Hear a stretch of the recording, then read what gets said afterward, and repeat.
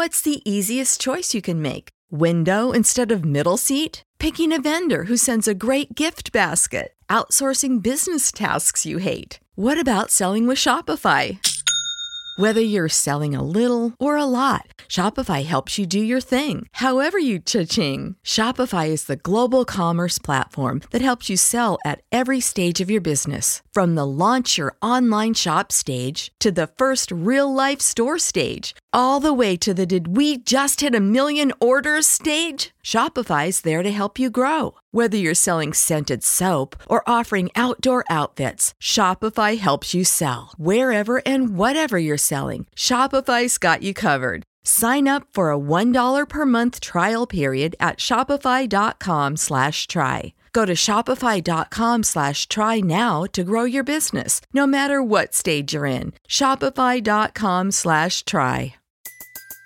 Everybody in your crew identifies as either Big Mac Burger, McNuggets, or McCrispy Sandwich. But you're the Filet-O-Fish Sandwich all day. That crispy fish, that savory tartar sauce, that melty cheese, that pillowy bun. Yeah, you get it. Every time. And if you love the Filet-O-Fish, right now you can catch two of the classics you love for just $6. Limited time only. Price and participation may vary. Cannot be combined with any other offer. Single item at regular price. Ba-da-ba-ba-ba.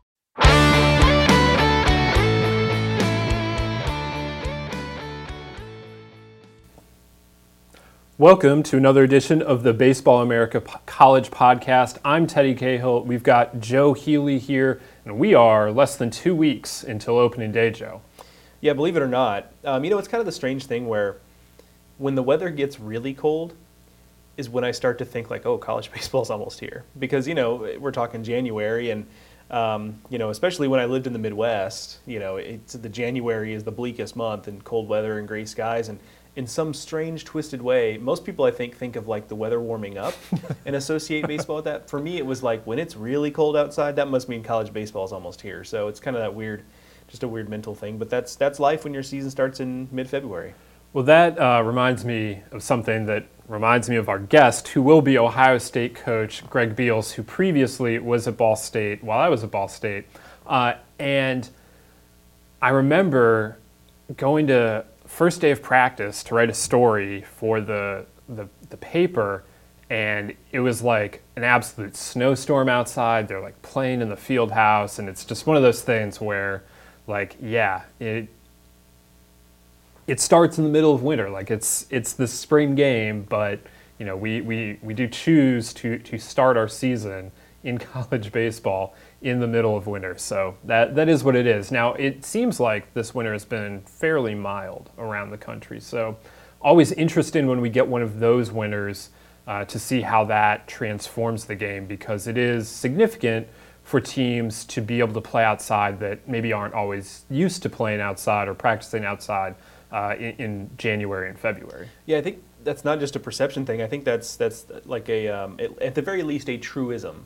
That I've heard coaches tell me that the years when the Midwestern and Northern schools do well are those years when we have milder winters, where we've been able to get outside in January and in February and practice outdoors. And so certainly I guess it would be possible to research that, but that sounds pretty exhaustive. So we'll just have to kind of take them at their word. But it seems true enough, and so it will be interesting to see if that ends up playing out this year as well. Yeah, and obviously it also depends on what we see over the next 2 weeks still, because Sure. This is the time when it really counts. It's nice if you could be outside during individuals, or it was nice if there was nice weather in December, but that doesn't really do a whole lot for people. It's really these next 2 weeks, how much scrimmage time can you get in, and so that is something to watch as we approach opening day. Today on the podcast, I mentioned that Ohio State coach Greg Beals is going to be our guest. We are going to break down the number 24 Buckeyes with him, talk about some Big Ten happenings, really just kind of get into everything Ohio State with him. We also want to talk about some of the teams that are in our top 25 that maybe are bucking external or other expectations, be it from fans or whoever else that we're maybe a little higher on than other people are, that you might be a little surprised to see in a top 25. I think Ohio State fits into that. There are other polls. I'll acknowledge that there are other college baseball polls. Ohio State, I don't think appears in any of them. So we are the high ones on the Buckeyes. Dallas Baptist we have ranked right ahead of Ohio State at number 23. I believe, again, that other polls do not have them. Arizona is in the mix in the 20s as well for us. And again, that's a team that missed regionals last year. At least Ohio State and Dallas Baptist were in regionals. Arizona's missed for the last couple of years. They're ranked for us. And Wake Forest kind of fits into this as well a little bit.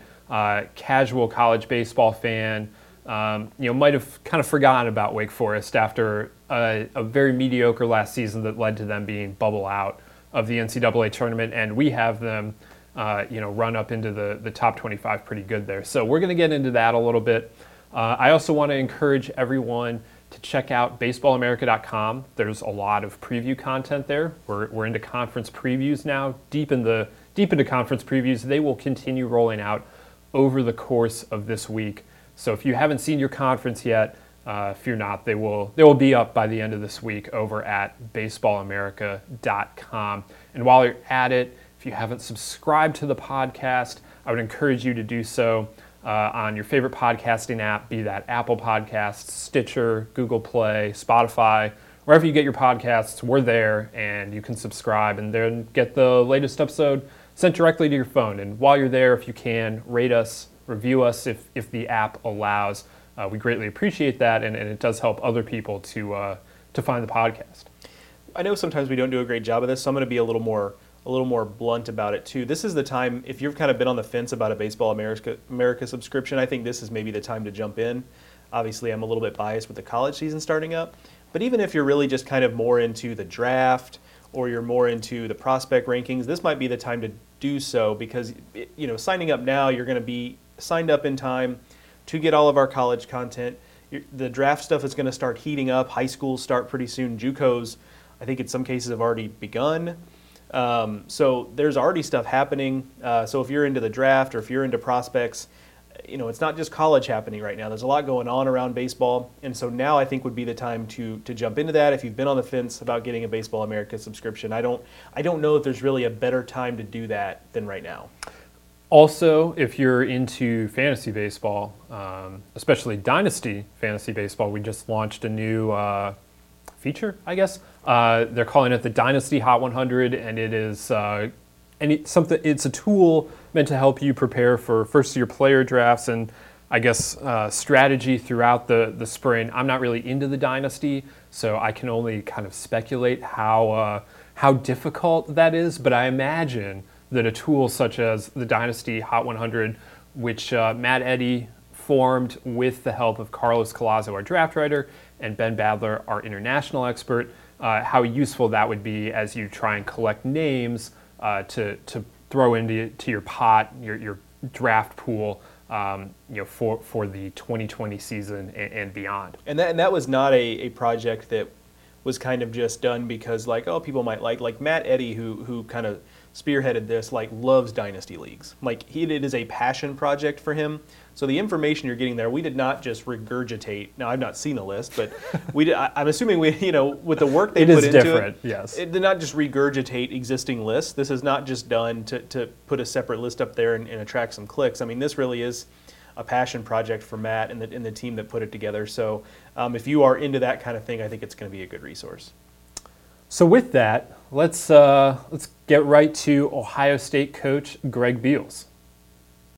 Today on the Baseball America College Podcast, we are thrilled to be joined by Ohio State coach Greg Beals. Coach, it's great to have you here. It's January. We're getting close to the season. Just how are you? How excited are you that opening day is approaching so quickly?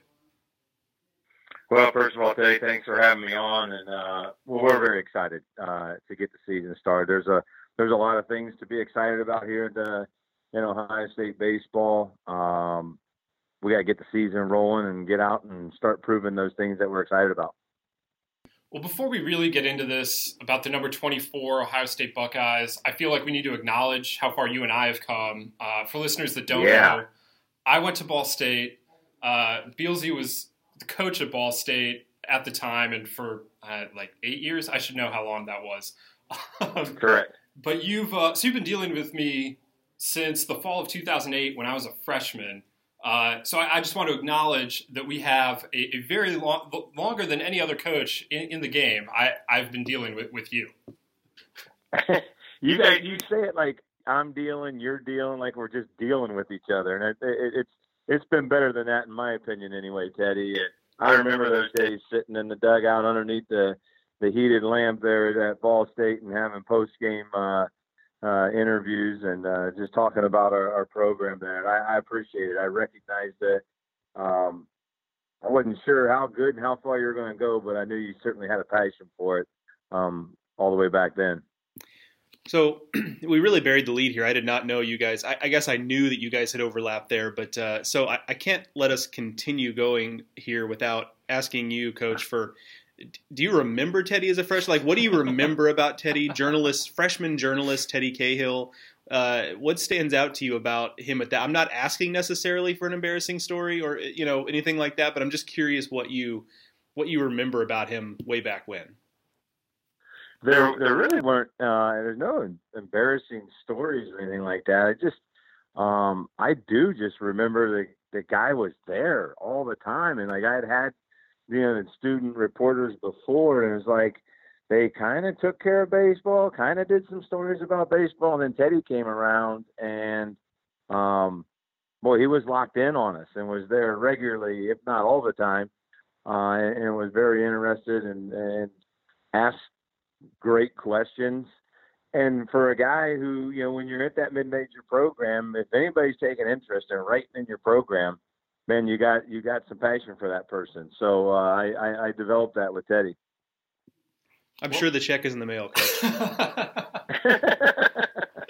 It's fun to think back on those days, and it really is amazing just to think about the progression of things over the last decade plus. And obviously one of those progressions is that you're now at Ohio State, where you've been since 2011. And, you have the Buckeyes in the tournament in back-to-back years now, won the Big Ten tournament a year ago. And now you return a lot of that team. And, there are clearly expectations. We ranked you 24th. I know that the Big Ten coaches poll hasn't come out yet. But I assume that they'll have you listed reasonably highly as well. And what now where do you see the program now that you've been there 8 or 9 years and are moving forward here, trying to make the tournament for a third straight year? Yeah, well, that's certainly what we want to do is get in the tournament. We want to take the next step and get into Super Regional, get in that best of 3 series, see who goes to Omaha, and keep progression here. And you mentioned the word expectation. When you sign up to play at Ohio State or to coach at Ohio State, the expectation is there from the get-go. Doesn't matter what year, doesn't matter what you got coming back. There's a very high level of expectation here. That's always been the case. It's certainly the case again this year. The thing that I'm excited about, though, guys, is being in the tournament 3 of the last 4 years, the last 2 years, winning a conference tournament. Last year, our guys have a much greater sense of what that reality is, what it looks like to accomplish that. So this expectation level, it's always been there. I think we got a much greater understanding of what that is now. I'm curious what you think getting into a regional last year and maybe having to do it the way you did it, where you needed to win the Big Ten tournament to get in. I'm curious what you think that does for the 2020 team in terms of, a little bit of momentum, a little more belief, being able to lead into a 2020 season where you do have those kind of expectations. Well, I think it talks to the growth of a team and the growth of, some of the players that were on that team. I thought we were going to be good last year. I knew we were young and inexperienced, so I didn't know when it was going to play out. Fortunately, it did play out. It took us down to the stretch for it to really show up. About the last 2 or 3 weeks of regular season, we were pretty good, and in the tournament, we were good as well. But what I think happened there is the guys have seen struggles and they've seen success. Guys grew up. We had freshmen on the left side of the infield, first-year starters at second base, and Dingler really coming into his own behind the plate. A starting rotation that had 2 freshmen and a sophomore in it. So there were some growing pains. And those guys had those growing pains on the fly in Big Ten competition. So while it was tough for a little bit and there were some wounds, we've certainly grown from those, and that's what I'm excited. A lot of the same guys, like the pitching staff's back for the most part. We lose Magno, who was so good down the stretch last year as far as closing games. But other than that, the rest of the pitching staff's intact. I mean, you mentioned that, and that's a big piece that returns, especially in the rotation where you have Lonsway and Griffin, and it's a really strong group that now has a full season under its belt. What do you see that makes that group so good for you? Well, now they had success last year. They saw how to do it. They got that experience. So that's obviously important. There's been significant development this year. Coach DeLucia taking over the pitching staff there.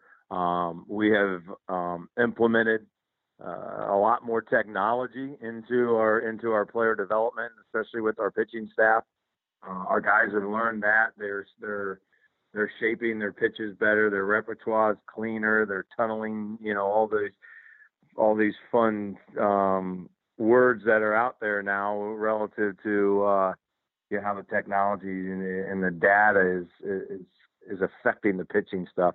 We're doing that, and both Burhan and Lonsway have made adjustments and high quality adjustments to their stuff. So that's exciting because they were good last year, and I think they're going to be better. I'm curious your thoughts on, I think that a little bit of a hot topic in coaching now. You talk about the technology and pitching, and I think one of the hot topics around the industry now is how do you marry the technology with kind of the soft skills of coaching and the on-field stuff. And so I'm curious what strides you guys have taken in the program to marry those two things, to kind of give your pitchers or the team as a whole kind of that full 360-degree experience as opposed to more heavily one or the other. Yeah, well, it takes an old man on the staff like me, I guess, to help do that. And I don't think of myself as an old man, but this is year 27, so way before technology was part of the game, I was coaching. But I think it's wise for all of us we got to be willing to accept change and accept technology because it's coming. And those two things, I think that's just personal skills. You need to be there. So I've done that. And I've really done it through my personnel, that the personnel and my coaching staff, Coach DeLucia and Coach Angle, and then our volunteer, Kirby Pellant, our director of ops, Blair Everhart, and then our pitching development, Brad Goldberg's new this year. And he's very much into the data analytics and that stuff. So my staff is really taking a part of that. And then it's my job really to make sure I blend those things and still keep some feel for pitching, feel for player development, feel for personalities, and feel for the game. So I'm making sure I keep nudging that stuff all along while these guys are throwing a bunch of numbers around. Dylan Dingler is a big part of where this team is going to go as well. Obviously, he's getting some draft interest as a junior, some pretty significant draft interest as a junior. What have you seen from him in terms of development since he got to Columbus? Well, he's become a baseball player. Dylan was a great athlete. The first thing I would say about Dylan is athlete, competitor, dude. Just has he's a guy's guy, locker room guy, voted captain as a sophomore. That doesn't happen very often. That tells you that he's got that respect of his players. But, when I say athlete, it's because he was a football, basketball, baseball guy in high school, played all three. And he's really just evolved as a baseball player. The fine skills of his game, his receiving's gotten better. His game calling is very good. And, we've let him call games, from about the middle of last season on. He was calling his own games behind the plate. So trust him with that. That's a high level of trust when you let a guy manage the game from behind the plate like that. I'm excited to see where the bat grows. Last year his development as a sophomore offensively was stunned by the broken hamate bone. he was showing serious progress there after a freshman year that he got his feet wet, showed some power, showed some ability to play. Now this year, I'm seeing it in the cages. I'm seeing it in his work. I'm excited to see what happens at game time. One other guy I'm curious about is Noah West, and getting him back in the lineup should be a big boon for you guys. Tell us a little bit about him and what you think he's going to be able to bring in 2020 to help you guys. Yeah, well, thanks for bringing up Noah West. He's not the guy that gets questioned about a whole lot. You got the Lonsways and the Burhens, that rotation, and your Dingler in there, so those guys usually get the love. But Noah West can flat out defend, and he's going to go back into that shortstop position this year. It's going to allow us to move DeZenzo, who played shortstop after West got hurt last year, moved DeZenzo back to third base. I think the infield defense is going to be a very strong point of our ball club, and Noah West is right in the middle of that, can flat out pick it and throw it. The Big Ten as a whole looks pretty competitive this year. Obviously, everyone's chasing Michigan after what happened last year and everything they have coming back. You've been there since 2011. A lot's happened in terms of Big Ten development. What do you think has been the biggest key to the conference growing the way it has and getting to a point where you have a team competing for a national championship? It's a regular thing that 3, 4, 5 teams a year make regionals. Yeah, well, first of all, I mean, from day one, our conference has been like what I consider just black and blue. Man, we beat each other up. The parity in our conference is pretty good, and I think it continues to get better. What has happened is that there's just been an investment. There's been an investment in people. There's been an investment in facilities. Indiana, Purdue, Northwestern, Minnesota have all done things. We're always doing things at our facility, and so we're getting some investment from administration, from a facility standpoint, personnel wise. Which is a league with some very good coaches and some guys that know how to prepare teams and players and know how to manage baseball games. And Dan Hartlip is at the top of that list for me. It's just a rock solid baseball coach. Obviously, Eric's doing a great job up at Michigan. I mean, I probably shouldn't even be mentioning names because I don't know where you stop. And the dean of our conference, John Anderson, just keeps producing. And so there's really good coaches in our conference, and obviously the Big Ten, Power Five, the great academics of our conference. We're recruiting at a high level as well. So I guess I'll ask you now, kind of in a question that's maybe a little bit impossible to answer, but those are the fun ones, right? What do you perceive as kind of being next for the league? If whatever that next step is, and I'm not asking you to define that necessarily, but I'm just curious what you see as those necessary next steps for the league to take to get to whatever that next level is. Well, exactly. I think the next level is that we're doing what Michigan did last year. We're doing it more than just every now and then.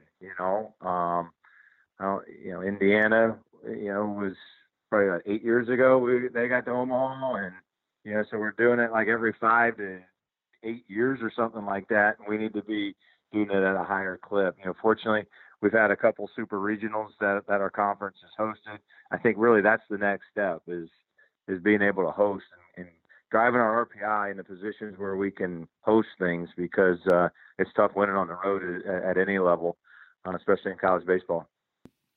You mentioned the way the teams in the Big Ten have invested, and Ohio State definitely has done that. You guys are able to travel south during the preseason sometimes. Just what does that do for the club, and what do those trips entail? Well, it's important for our development of our team is to be able to get outside and play. And fortunately we have the ability. Unfortunately, we need to chase down weather early in the year. I think a prime example, we saw it at the national level last year. Michigan played Texas Tech early in the year, and it didn't go very well. Michigan later in the year against Texas Tech went real, obviously was in Big Ten favor there. And I think that's really there's a big picture in there that our teams in the Big Ten are way better in May than we are in February. So we need, as a program, and that's what I'm trying to do, is do whatever we can to speed that process up, get us closer to the May ball club, and get that into April or as soon as possible, where that development as a team shows up. Well, Coach, we're going to get you out of here on this one. You've been at Ohio State now for 8-9 years. Just what's been your favorite part of being able to be the Ohio State coach over that time period? Oh man, that's a great question, Teddy. And Ohio's home for me. I grew up just an hour west of Columbus, and my mother and my brother are still there in Springfield, Ohio. My high school baseball coach, who's a dear, dear friend of mine, is there, so just an hour away. The sense of pride, the sense of being part of something bigger than yourself, and is what's really cool here at Ohio State as well. And probably the punchline for all those, man, we believe in people at Ohio State, and the motto in the athletic department is the people, the tradition, the excellence. And I mean, we believe it wholeheartedly. There's great people. Our athletic director, Gene Smith, is all about student athletes. If there's something I can do to help our student athletes, he's going to help me do it. So that's the thing, is being in an athletic department that has impact and is willing to do every little thing they can to make the impact greater. That is absolutely what this is all about, I guess. Is finding ways to help kids, and that's college athletics in a nutshell. Well, that's right. I mean, when you get down to it, it's scholastic sport. And yeah, man, I want to win a bunch of baseball games and help guys get drafted and do all those baseball things. But the odds are, at the end of the day, the majority of these guys are going to go out and get their own jobs and start raising their own families. And it's important that we're putting them in a position to be successful at that. Well, Coach, it's always great catching up with you. It's something we've been doing now for more than a decade. So I really want to thank you for joining us here on the Baseball America College podcast today. All right. It's been a pleasure, man. Thanks, Teddy. Thank you again to Ohio State coach Greg Beals. Like I said, always a fun time to catch up with him. I have been doing that for a long time now, as we said, and it's always a pleasure. I might have said dealing a couple times, but no, it's a great time to be talking Ohio State baseball with Coach Beals, and it's an exciting time for Ohio State baseball. Like he said, 3 out of 4 years they've been in regionals now. They're trying to make a third straight trip to regionals, which is incredibly rare in Ohio State program history. Even as good as they've been, that's a program with national championships. That's a program that Bob Todd really had running pretty hot in the 90s and 2000s. But to make 3 straight trips hasn't been done since 2001 to 2003. And, obviously things have changed in the Big Ten to make this more competitive, to make it harder than it was back then. But if Ohio State can pull that off this year, that would be big for them. And like Beals said, there are bigger aims for this year's team. This is a team that has a chance to be a super regional team, which Ohio State, again, has not done since 2003. And, frankly, I'm not going to throw this on them, but, if they were in Omaha, I wouldn't be surprised. And I don't mean Omaha for the Big Ten tournament. I mean in Omaha. If they weren't there, that would be a surprise. That would be a surprise. If they can't be in the top 8 in the Big Ten, we got problems. But it's a team with that rotation, with Dylan Dingler, with Noah West, with all of these pieces returning, that has pretty significant upside. Yeah, absolutely. And it's funny you mentioned 2003 because I think it's kind of forgotten is maybe a strong word, but I think people who have been following the Big Ten for a while, or at least have read up on the history, might know a little bit about those Michigan teams in whatever it was, 06, 07, 08. I mean, there was the year they upset Vanderbilt, the David Price Vanderbilt team.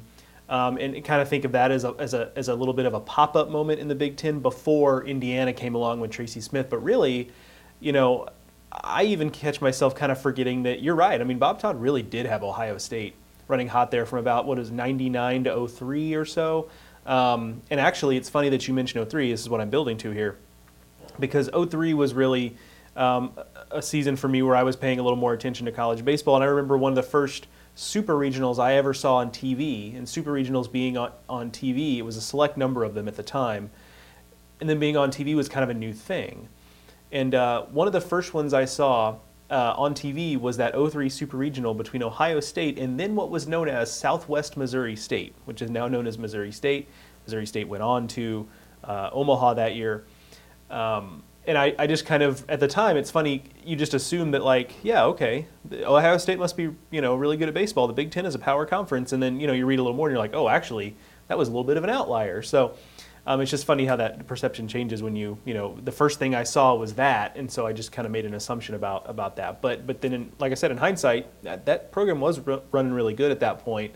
And maybe that kind of gets a little bit lost. This team certainly capable of living up to that, being the type of team that does get, you heard him mention it a few times, like the next step is, breaking through and getting into super regionals. And this team has that. And we talked about the rotation, and I think that's the biggest reason for optimism that if they get to that stage, it's a team that can make an Omaha run. Because when you're talking best 2 out of 3, that rotation is going to be hard to beat. And I don't just mean in the realm of, teams in the Big Ten or teams kind of at the back of the rankings. Like, that's a rotation that, certainly there are SEC rotations that would lap it, but they wouldn't be out of place there for sure. No, if Lansway is running hot at the front end, and that's a lefty with premium stuff, that he can be right there with the best in the country. And Garrett Burhan, who you heard Beals say, has taken a step.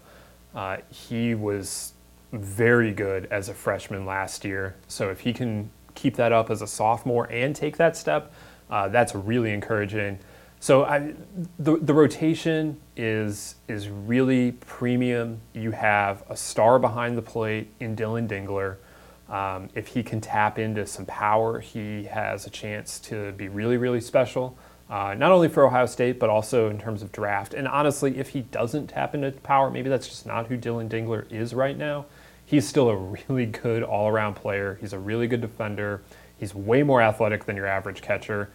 He ran around center field as a freshman because Ohio State had a good piece behind the plate already. And so he can do a lot of things. They should be pretty solid defensively, maybe even better than pretty solid. I really like the left side of their infield. I really like Dingler behind the plate. There are holes to replace from last year's team. Andrew Magno was an All-American in the bullpen. A bullpen ace more than a closer, just somebody that could really come in and shut it down for a couple of innings, and that's going to be hard to replace. But the thing is, at this time a year ago, nobody was talking about Andrew Magno as a potential All-American or Brady Cherry is someone who hit 16 home runs. I mean, that was... Yeah, and Cherry's got to be replaced, and they have some pieces to replace. Dominic Canzone has to be replaced. But I think the overall talent is there for Ohio State, and they have players who can step up to be that. Like Cherry, like Magno, they weren't that. Dominic Canzone this time a year ago, people did realize was a big-time player, but I don't know that anybody expected Magno and Cherry to have that kind of year. No, that's a great point. Just because I sometimes there is an inclination to kind of assume that things can never be. The guys that are leaving, we can never, they could never match that again, and that's just, not true. And with, the way Ohio State, has built the last few years, I think we have to have some level of faith that they are going to kind of pull it along. And there are pieces, you heard him mention Zach DeCinzo, and this guy who hit 10 home runs last year. I mean, there's some. As a freshman playing shortstop out of position. Yeah, I mean, so that's the type of bat that that has maybe some pop in it. I mean, Connor Pohl is back. He's a guy that's shown a little bit of pop here and there. I'm not saying those guys are going to be Dominic Canzone and Brady Cherry in terms of production, but then again, with the pitching they have, they don't really need them to be. So I think there's kind of a middle ground where it's like maybe those guys don't get replaced, but that might be okay, and the offense might just be pretty good and maybe not great. And being pretty good should be good enough for this team to live up to the expectations we have for them. Yeah, and it is interesting that if you've been listening to the podcast all off season, there was a podcast in I guess that was early November, late October with Eric Bakich when we talked a lot of Big Ten, and I said that I thought that the team that was Michigan's closest challenger was Minnesota, and Joe said Ohio State, and I have since come full circle on, or 180 on that anyway. And I now believe Ohio State to be the second best team in the Big Ten. Still really like Minnesota. The Big Ten preview is going up in the next couple days, and you'll see that we're picking them to finish third in the Big Ten. But what Ohio State can do on the mound, what Dylan Dingler can be behind the plate, I really like what the Buckeyes have to offer. And Michigan remains the team to beat in the conference, but this is an Ohio State team that is going to be a team that is going to be a force to be reckoned with in the Big Ten, and that I think outside of the Big Ten can really open some eyes as well. Yeah, and you mentioned Minnesota, and I think we can draw a comparison to where Minnesota was last year and Ohio State this year, where Minnesota was ranked coming into the season, and just really got behind the eight ball early in the season. And I don't think this Ohio State team is going to be in that same position. A lot of it is due to the fact that, Minnesota's schedule last year, that would have been tough to navigate even if we were confident they were a top 10 team, because the schedule just was really difficult, and they were away from home for a long time, obviously.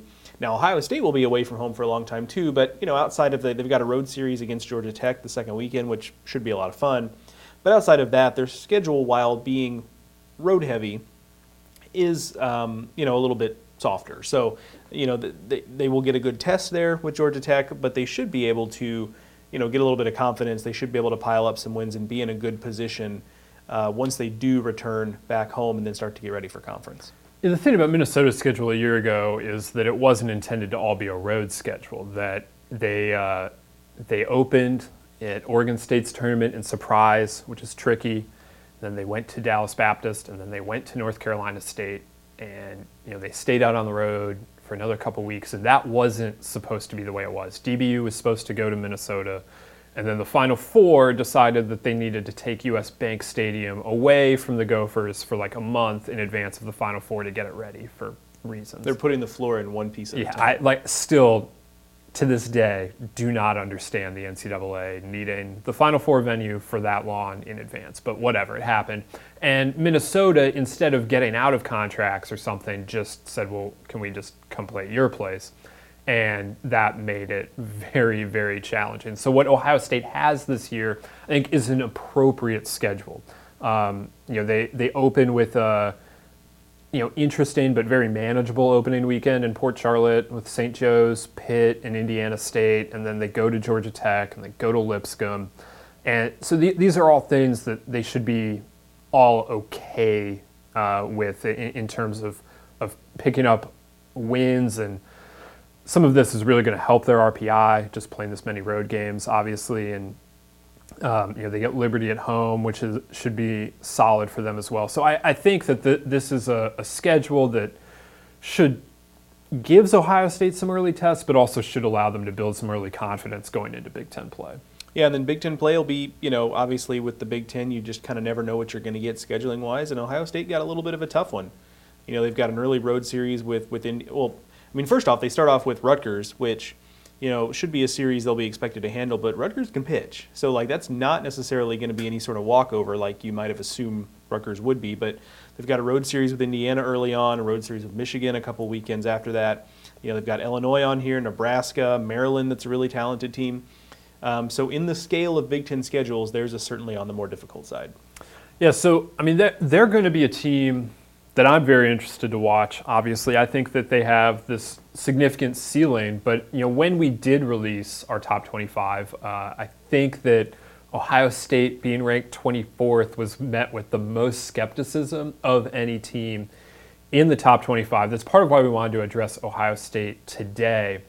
Some other teams, like I mentioned, that we wanted to talk about a little bit today. We spent a lot of time on the Top 25 podcast talking about teams at the top, not a whole lot talking about teams at the bottom. And so when we look at like DBU and Ohio State and Arizona, teams that we're clearly higher on than some other people are, I think that that's interesting to examine why that is. And I think certainly in Ohio State's case, it's belief in the pitching. It's a belief in the fact that last year's experience matters this year, and that they'll be able to replace the couple bats that they need to replace. When we look at DBU, that's a very consistent regional team. I don't think you can ever go wrong ranking that team in the 20s in the preseason. That they'll be there at some point. They do nothing but go to regionals, and this year, if Burl Caraway and Jimmy Glowinky, two of their stars, if those are really good building blocks for them, and they're able to find some pieces to put around that, that's a team that could be in a super regional. Yeah, I mean, you mentioned, you mentioned the consistency there, and it's not just getting 2 regionals. It's, I think I looked it up one, and the stat escapes me exactly, but not only they go to regionals, they go to regional finals. I think all but once in the last, 7, 8 trips, whatever it has been, they've gone to a regional final. And that's really impressive, because that means they're going on the road. They've only hosted 1 regional in this time. They're going on the road and winning at least 2 games, oftentimes in places like Lubbock that are notoriously difficult to play in. So they're really knocking on the door. And, we talk about Ohio State having some faith that they're going to replace some pieces, and few teams do that as well as Dallas Baptist. And I'm working on the Missouri Valley preview and, writing up some of these guys that are missing. So on offense, you're talking about Luke Bandy and Bryce Ball, and then Herbert Iser behind the plate, and Augie Isaacson, who's a plus runner. And you start to think like, oh my goodness, what are they ever going to do? But this is not new for Dallas Baptist. They've been putting guys into pro ball for a long time now, and developing guys into really productive seniors for a long time now. And I think there's just there needs to be a blind assumption that like, no, they'll be fine. Like, because they always are. They just truly always are. And this team obviously is headlined by Burl Caraway and Jimmy Glowinky. Glowinky's a little bit limited defensively. He's just going to hit, at least initially this year. But Dallas Baptist is in a good position where they're able to slide over Blaine Jones, who's a plus defender at that position. He's been playing second base only because Glowinky is there. So they've got him moved over to shortstop. I also like, Jackson Glenn back in the lineup, was really productive last year. They've got a first baseman named Dan Pruitt, who looks like a Bryce Ball clone, frankly, right down to the fact that they're like the exact same height and weight and came from the JUCO ranks. And, I asked Dan Hefner about that, and he was like, well, that's the idea. we're kind of hoping he's that same kind of guy. So they definitely have a type. It's not just Bryce Ball. It goes back before that. Yeah, Derek Hall, I guess, was one of the more notorious ones too. Yeah, so, pitching-wise, they're going to be leaning on some new faces around Burl Caraway. And, I asked about maybe Burl Caraway starting, and it looks like they're just more comfortable with him being in a stopper role in the bullpen. And why the heck not? I mean, he's one of the best relievers in the country, full stop. So, they're going to be looking at a guy like Ray Gaither, who was really good for them 2 years ago, or 3 years ago now, but hasn't played much the last 2 years. So definitely some question marks, but the talent is there, and I guarantee you we're going to look up in June and be like, oh, yep, the Patriots are good again, and here they are going into a regional and, with a chance to advance beyond that. Yeah, we've talked about this before, that it's just the Missouri Valley doesn't look like it's going to be as tough this year. Last year was a banner year for the conference, and so it's going to just not quite be that, we assume, and that will also help DBU pile up wins. It won't help it if the Valley takes a big step back. They were the number 5 RPI conference a year ago, so obviously that helped everyone's RPI, but I don't think they're going to take such a step back that it's going to ding DBU's RPI to an extent that it's really going to hurt it. So I really like the Patriots this year. That's not a surprise to anyone that's listening to the podcast during the offseason. I feel like I've mentioned that a couple times. Arizona is interesting. Arizona is a team, back-to-back years, bubble out. Last year had a very strong case to be in. Ultimately just did not have the top tier wins, really. That was the problem. They had everything else that they needed, just they didn't beat good teams ultimately. They beat all the bad teams on their schedule, but it wasn't quite enough. This year, they now have to replace Nick Quintana and Cameron Cannon, 2 big pieces of what was one of the nation's best offenses. But Joe, you're pretty high on the Wildcats. Yeah, I mean, they're going to mash. I mean, that's a good enough reason.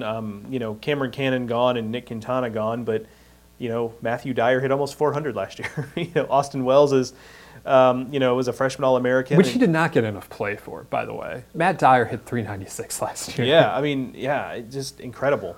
Austin Wells is kind of a guy with some draft helium. He's a draft-eligible sophomore, kind of an athletic catcher that we're kind of figuring out whether or not he's, going to truly be a catcher at the next level. But, Dayton Dooney is back. So I think they're really going to hit. I think that's a fun watch for that reason. The pitching is the question.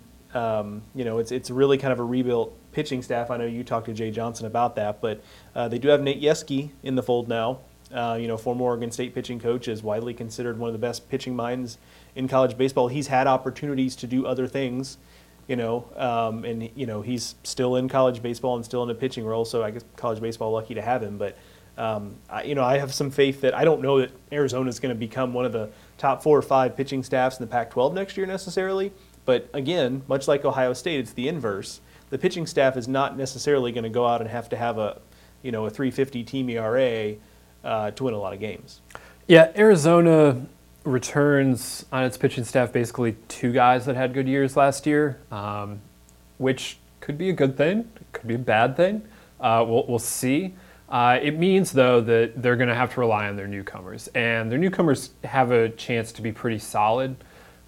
They hit the junior college ranks, they hit the high school ranks, they hit everywhere to find pitching. And so I think that they hit grad transfers. I should not leave out that option as well, because they did it. It's going to be a new look. It was going to be a new look anyway with Yeske coming in. It's really going to be a new look given all the new faces they have. I think that they have the pieces to be an okay pitching staff. I don't think that this year's team is going to pitch at a particularly high level yet. I could be wrong. Maybe they get a lot better real fast. But I just think that right now they're hoping to be a more serviceable pitching staff and then let the offense take care of the rest. And the other thing that I think is really going to help the pitching staff beyond the new pitchers, beyond Nate Yeske, is that this defense should be better. They feel like they upgraded at shortstop, and by upgrading at shortstop, they can redistribute other players around the infield a little bit better. They also should just be healthier this year. That was a problem last year. Part of their problem at shortstop last year was just that they played like 3 or 4 guys there more. Like I think they each got like 10 games, and Dan Dooney was in there for a while, and that was probably Plan C coming into the year. That they thought that was not going to be a situation that they would have to explore, but they did, and obviously infield defense is critical to a pitching staff. So if they could have improved that, I think that would really go a long way to helping them. Honestly, when I look at their offense, like it's good. It's really good. And there are too many players there. I don't know how they're going to figure it all out. Putting together a best 9 for Arizona right now is tricky, especially if you want to emphasize defense a little bit. Like I can jam 9 bats on the field. But if you say that, well, we also want to have a really good defensive team, which fully understandable, and I would want to do that myself. It becomes a little trickier to see how they're going to manage it. So I'm very interested to see how Jay goes about putting that lineup together on a daily basis. But he's interested in lineup construction on a daily basis anyway. Week to week, things change at Arizona, or at least they have for the last couple of years. So I'm going to be interested to see how that all works this year, especially on the pitching side. Is that going to continue, or do they want to have more defined roles this year? Where does that go? But overall, the collection of talent in Tucson is pretty impressive. It's a manageable schedule too. I mean, they've got a good balance of, they go play in the Tony Gwynn tournament, which gives them some solid competition. It gets them away from home a little bit. I mean, sometimes the RPI hit teams like this take is, just that number of home games really ends up hurting you. But kind of like Dallas Baptist, when we talked about the Valley maybe being a step behind, and that would allow them to maybe pile up some wins. Pac-12 kind of in a similar place where we still, like a lot of teams at the top of the Pac-12, but maybe doesn't have as many elite teams this year. Maybe an opportunity for Arizona to pick up more wins against that caliber of team versus last year, to your point. They really struggled against the teams that were clear regional teams. They just kept getting swept in those. And they did great against the teams that weren't in the discussion. They swept most of those. Like, that's how you get to be 15-14. And so, this year maybe there's just like more of a middle class in the Pac-12, which allows them to compete a little better with teams that are of like talent levels. So we'll see. But it strikes me as they've got some good non-conference stuff too. Houston comes to Tucson, so that'll help. We think Houston's going to be pretty good this year. So manageable schedule. I think an opportunity for Arizona to break in. Obviously, with them ranked, we believe in that. I mean, really, I just think that they need to find a way to win 3 or 4 more Pac-12 games, and this ranking will be what they are, basically. That if they win 18, 19 Pac-12 games, they're going to be in the mix in the Pac-12 race at the end. They probably won't win it at that mark. UCLA and Arizona State, who we have ranked ahead of them, are probably going to win 20-plus in the Pac. But if you're winning 19, you should be in the mix going into the final weekend. And that very much is a regional team. That's like a back-end top 25 team. That's maybe if you edge it a little higher in other parts of your schedule, you're in the hosting mix, and all of that would be a nice step for the Wildcats. And I think it's one they can make. It does come with the caveat, though, that the pitching is a large unknown, and until we see exactly what that looks like, it's going to be tough to truly evaluate where the Wildcats are in relation to the other contenders in the conference. The last team we wanted to touch on was Wake Forest. The Deacs are number 20. And Joe, I feel like it went a little under the radar. This was a team that struggled out of the gate last year, and I think a lot of people wrote them off, probably myself included. Probably did it here on the podcast. But then, at the end of the season, they got back on the bubble. Yeah, you may have in betting terms heard of a backdoor cover. This was almost a backdoor regional team. Some of that has to do with, I assume, I'm not looking at their 2019 schedule right here, but I assume some of that was their schedule was a little bit front-loaded, and they were able to kind of almost sneak in the back door by, getting back closer to a 500 mark in ACC play against the softer part of the league. That would be my hypothesis. I don't know that, but yeah, and we know what we know about Wake Forest. They're going to hit. Now, you have to put that through the filter of Wake Forest playing in an extremely offensive environment. They always hit. But I think the talent is good on offense. It's not just ballpark factors. And even if it's not necessarily,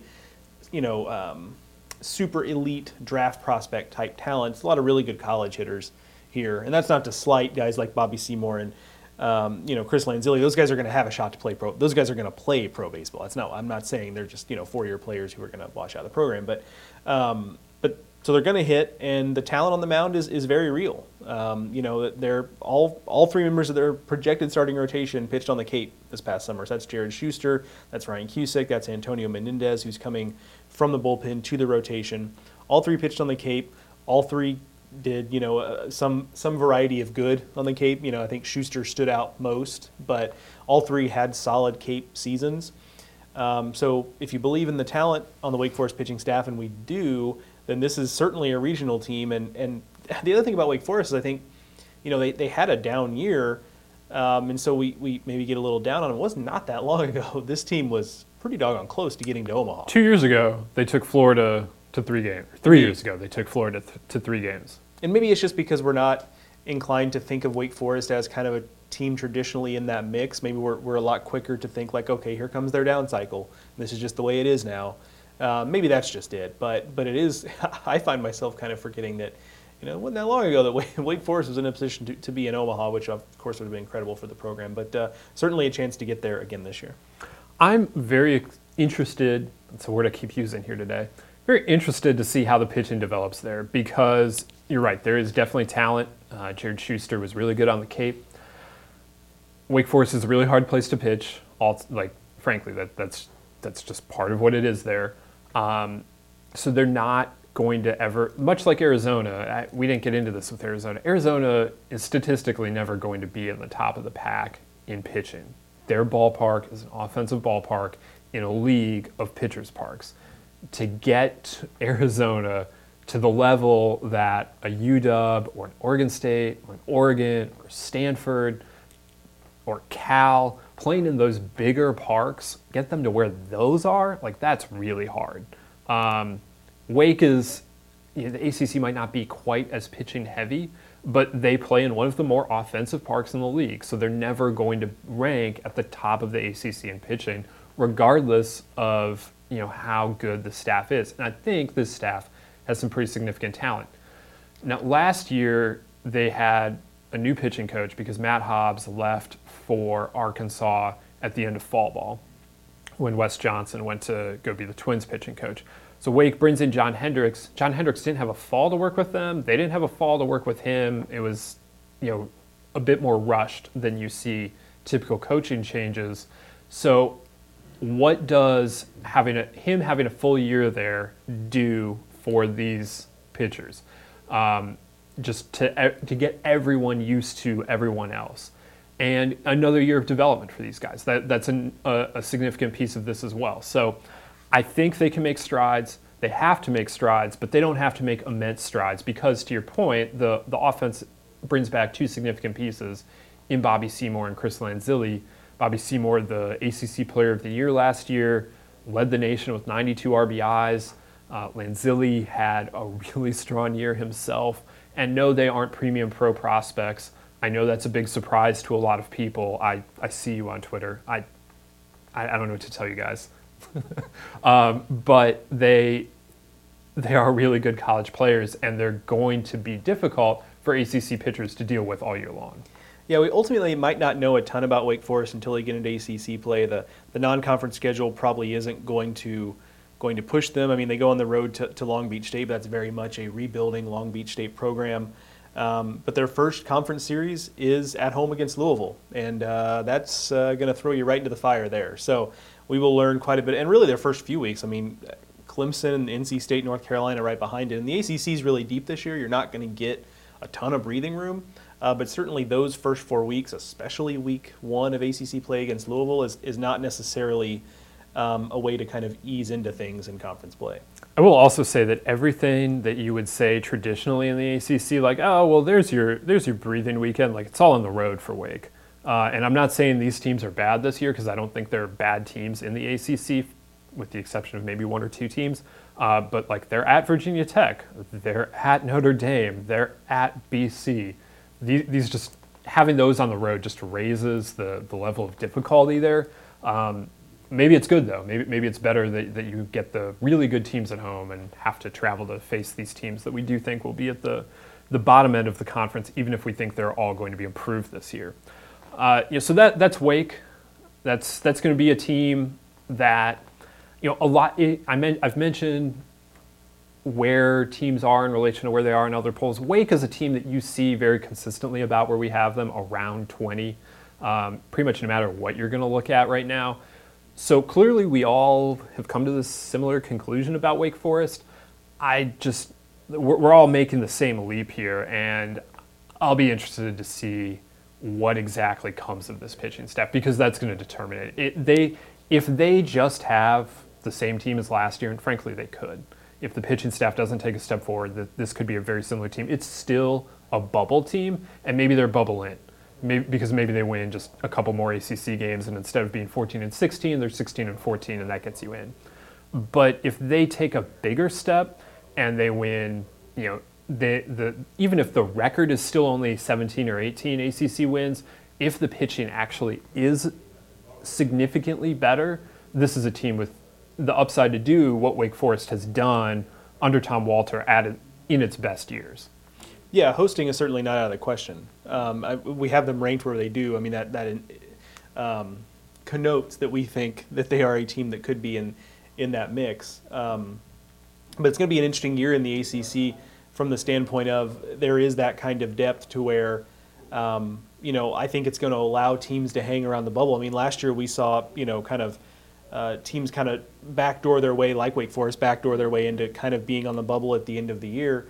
I think this is another year where that kind of thing can happen because there just aren't going to be a lot of ACC games that are going to be RPI anchors.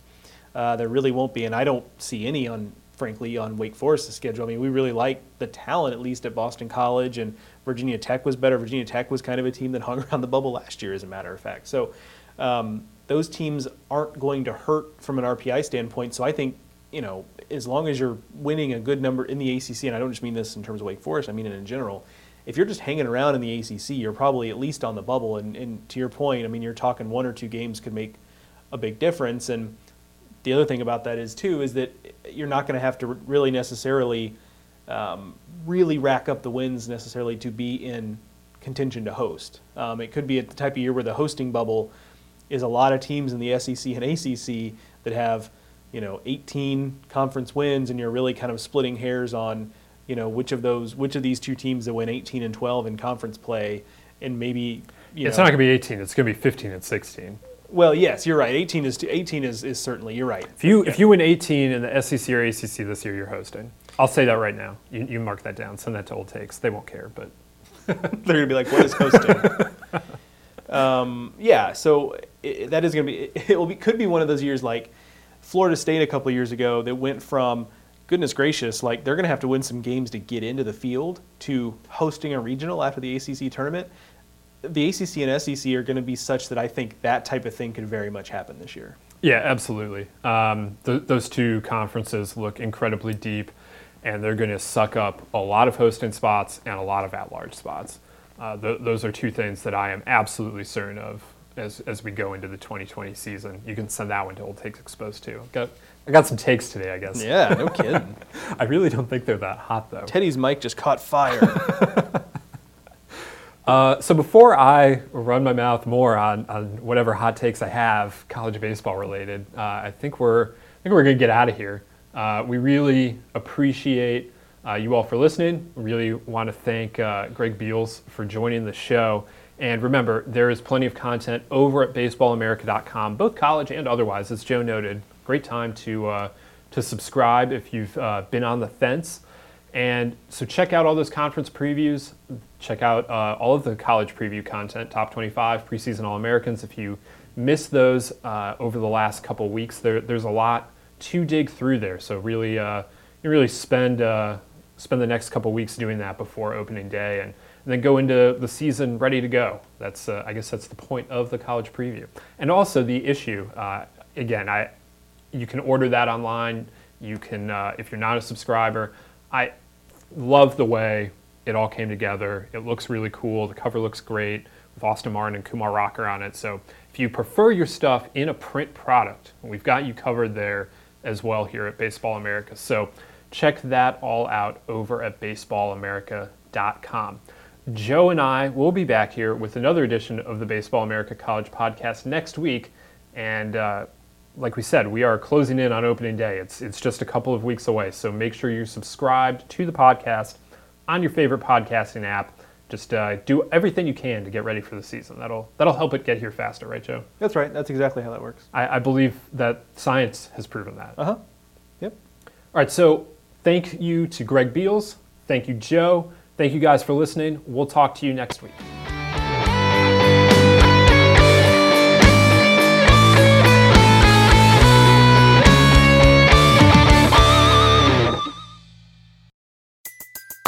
Everybody in your crew identifies as either Big Mac Burger, McNuggets, or McCrispy Sandwich. But you're the Filet-O-Fish Sandwich all day. That crispy fish, that savory tartar sauce, that melty cheese, that pillowy bun. Yeah, you get it. Every time. And if you love the Filet-O-Fish, right now you can catch two of the classics you love for just $6. Limited time only. Price and participation may vary. Cannot be combined with any other offer. Single item at regular price. Ba-da-ba-ba-ba.